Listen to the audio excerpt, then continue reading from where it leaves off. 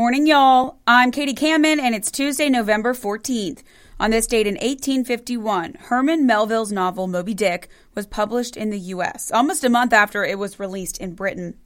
And a tragedy on this date in 1970. A chartered Southern Airways plane crashed while trying to land in West Virginia.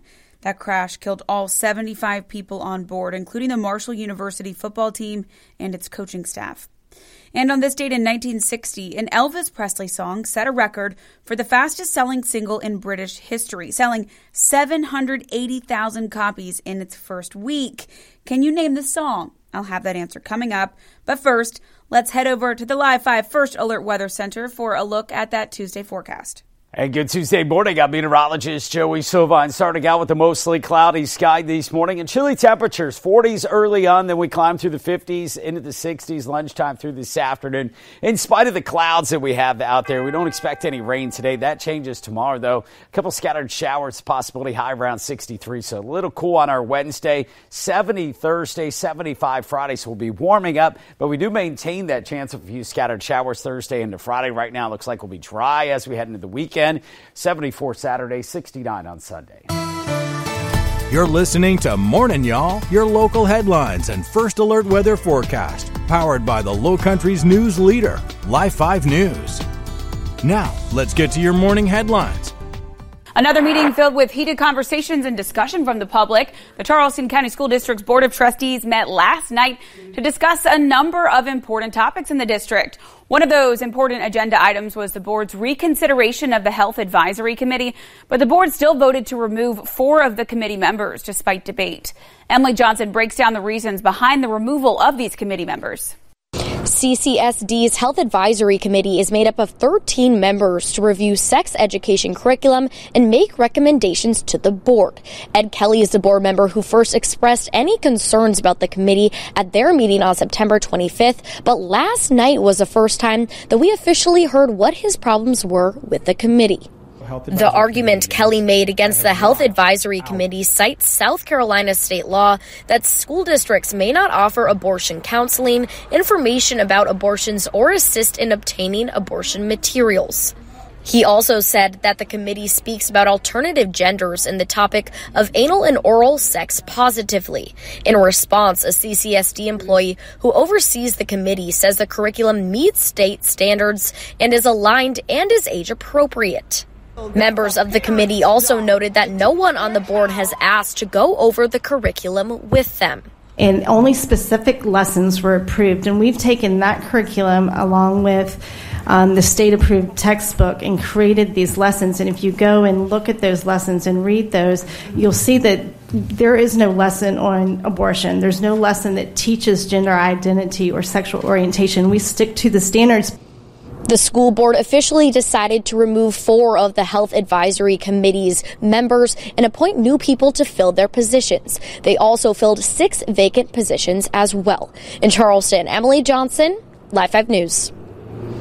And public comment also got heated at last night's Charleston County School Board District meeting. One person was escorted out by police. Reverend Nelson Rivers refused to stop speaking after board members said his public comment time had expired. He said he wouldn't leave unless he was arrested. After being escorted out, he was allowed to return to the boardroom and is facing no charges. Last night, board chair Keith Grabowski warned that anyone who disrupts the meeting would be removed from the building. That notice was put in place last month following an increased amount of dialogue and loud voices from audience members at recent meetings.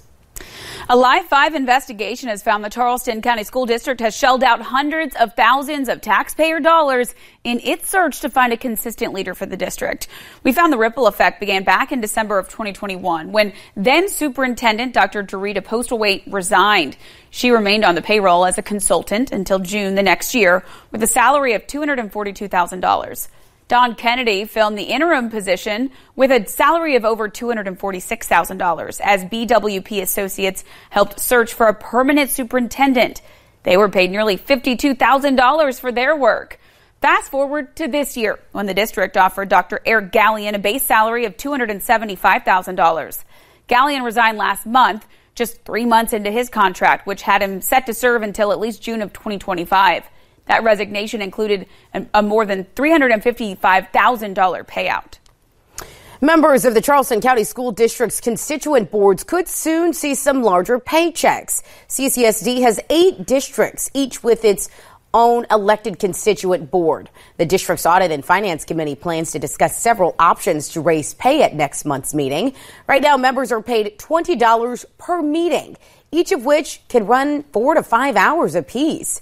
There are 3 options that are now on the table. The first would be bump pay to $35 an hour, and the second to $40 per hour.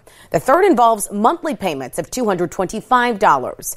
All options include an estimated $34,000 to go toward Chromebooks and meals at each meeting. State legislature does have to sign off on any pay raises before it heads to the Board of Trustees. A park in the city of Charleston could soon get a facelift. Today, city leaders are set to discuss a project to replace some swing structures at Gadsden Borough Park on the peninsula. Live 5's Destiny Kennedy joins us live at Gadsden Borough Park with the details about the city's next steps for that upgrade. Destiny, tell us all about it. Shelby, Katie, the swings have been a source of joy for locals since the park's opening in 2015. However, it seems that a change is on the horizon. The current project scope for bid involves the replacement of the swing structures here at Gadsden Borough Park. This is due to the structure showing signs of wear and tear after nearly a decade of use. The park sits on Concord Street and Gadsden Borough Street and had its grand opening in 2015. Now city officials are hoping for a much-needed upgrade to ensure the safety and longevity of this recreational area. The details of the cost to the city, the funding source, and the project's timeline are unknown currently until the bidding process concludes. According to officials, today's meeting is a crucial step, allowing bidders to pose questions and gain insight into the project before submitting their bids. Bidders may mail or hand deliver responses to the procurement division. Bids delivered to any other location will not be accepted. Bids will be received until Wednesday, November 29th at 12:30 p.m. Today's meeting kicks off at 10 a.m. here at Gadsden Borough Park. Reporting live in Charleston, Destiny Kennedy, Live 5 News. Nearly 40,000 tons of toxic tar that had been sitting at the bottom of a South Carolina river for more than a century has now been removed. Yesterday, state and city leaders in Columbia joined Dominion Energy to mark the ahead of schedule completion of a cleanup project in the Congaree River bordering Columbia. But that tar-like substance wasn't the only thing the waters of the Congaree covered up for centuries in the capital city. Way down at the bottom of the river were Confederate military supplies. Historians say Sherman's Union troops dumped in the water. And that's not all. It's got historic artifacts from the beginning of Columbia. We've got Native American artifacts out there. We've got artifacts that we believe came from the canal after the flood and the canal burst. $20 million project is leaving the river cleaner than it was before, and the state with treasures lost for more than a century.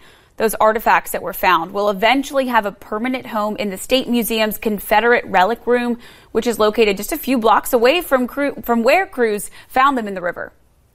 Well, changes are coming to Black Tom Road in Berkeley County in an effort to make it safer. The State Department of Public Safety says the intersection where Black Tom Road meets its extension road has been the site of at least 20 crashes in just the last 5 years. That included a deadly crash just this past February. Now officials say new signs are being added and a short turn lane is being prepared while the county finds a more effective permanent design. Although it's a state road, the county will cover some of the changes and use penny tax road funds for the final design. As of this week, some truck owners could face consequences for modifying the height of their vehicles to fit a really popular trend. Violating the new ban on Carolina squat could bring truck drivers some hefty fines. Now, this was all put in place due to some concerns about safety and visibility while on the road, as well as the vehicle's performance. Some Carolina squat owners in the Low Country disagree. They say those modifications are built to be safe. They also say they want lawmakers to reconsider that ban, arguing the modifications allow drivers to express their personalities. These children aren't doing anything. These young men aren't doing anything. These young ladies aren't doing anything wrong. It's keeping them out of trouble. And as of now, violators will get a warning until fines go into effect on May 10th. After that, owners will be fined $100 for the first offense, $200 for the second one, and $300 plus a license suspension for the third offense. South Carolina Governor Henry McMaster is responding to Senator Tim Scott's decision to drop his White House bid. Scott, who represents the Palmetto State on Capitol Hill, made the call late Sunday night, posting to social media saying, quote, "Traveling this country and meeting all of you has been one of the most fantastic experiences of my entire life. From the bottom of my heart, thank you." The announcement not only took many of Scott's aides and donors by surprise, but also Governor McMaster. The governor now speculating what Scott could do next. Tim Scott is a fascinating individual, and I know working in there somewhere is this notion to preach the gospel. And I think in a lot of his speeches, he does a little of that right now. So I wouldn't be surprised after he gets his term finishes with the Senate, if he doesn't go into a new administration, that you may find him roving the countryside as a preacher. At the time of McMaster's comments, he had not yet spoken to Senator Scott directly about his decision. A week from today, Charleston voters will head back to the polls to cast their ballots for the city's next mayor ahead of the big day. Last night, Live 5 hosted a debate between challenger William Cogswell and incumbent John Tecklenburg. Those candidates debated key issues like affordable housing, public safety, local flooding, and more.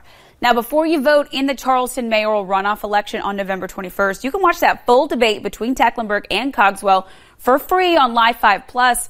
Just search Live 5 on your streaming device. You can also find it on live5news.com. A local nonprofit organization is working to improve the lives of teens in our state. Florence Crittenden Programs of South Carolina is the only home in the state that provides resources to pregnant and parenting teens to prepare them for independence. The organization recently got $500,000 in funding from the state. Our Autumn Klein joins us live to tell us what the group plans to do with that money. Good morning. Good morning, guys. Here at Florence Crittenden, they provide pregnant and parenting teens with everything they need, from a place to live, food, clothing, transportation, education, a job, and more. But because the program is run completely off donations, it is quite an expensive operation. Currently, there are 10 girls and 8 infants living in the home. The executive director of the program, Cheryl O'Donnell, says that the $500,000 from the state will allow them to continue the work that they do and even expand their program. She says it means so much to her that her state leaders are seeing this as a priority and making an investment in these young women. This is the largest amount of funding they have received from the state yet. And because of funding like this, the program has been able to serve over 10,000 women and children in total. O'Donnell says that the funding provides much more than just physical items. It's critically important at this stage for young women to have this type of support. Otherwise, they are more likely to become homeless, not graduate from high school, and their children will also end up in really difficult situations. And so by providing us with this funding and allowing us to continue this work, we're really breaking the cycles of poverty in our community.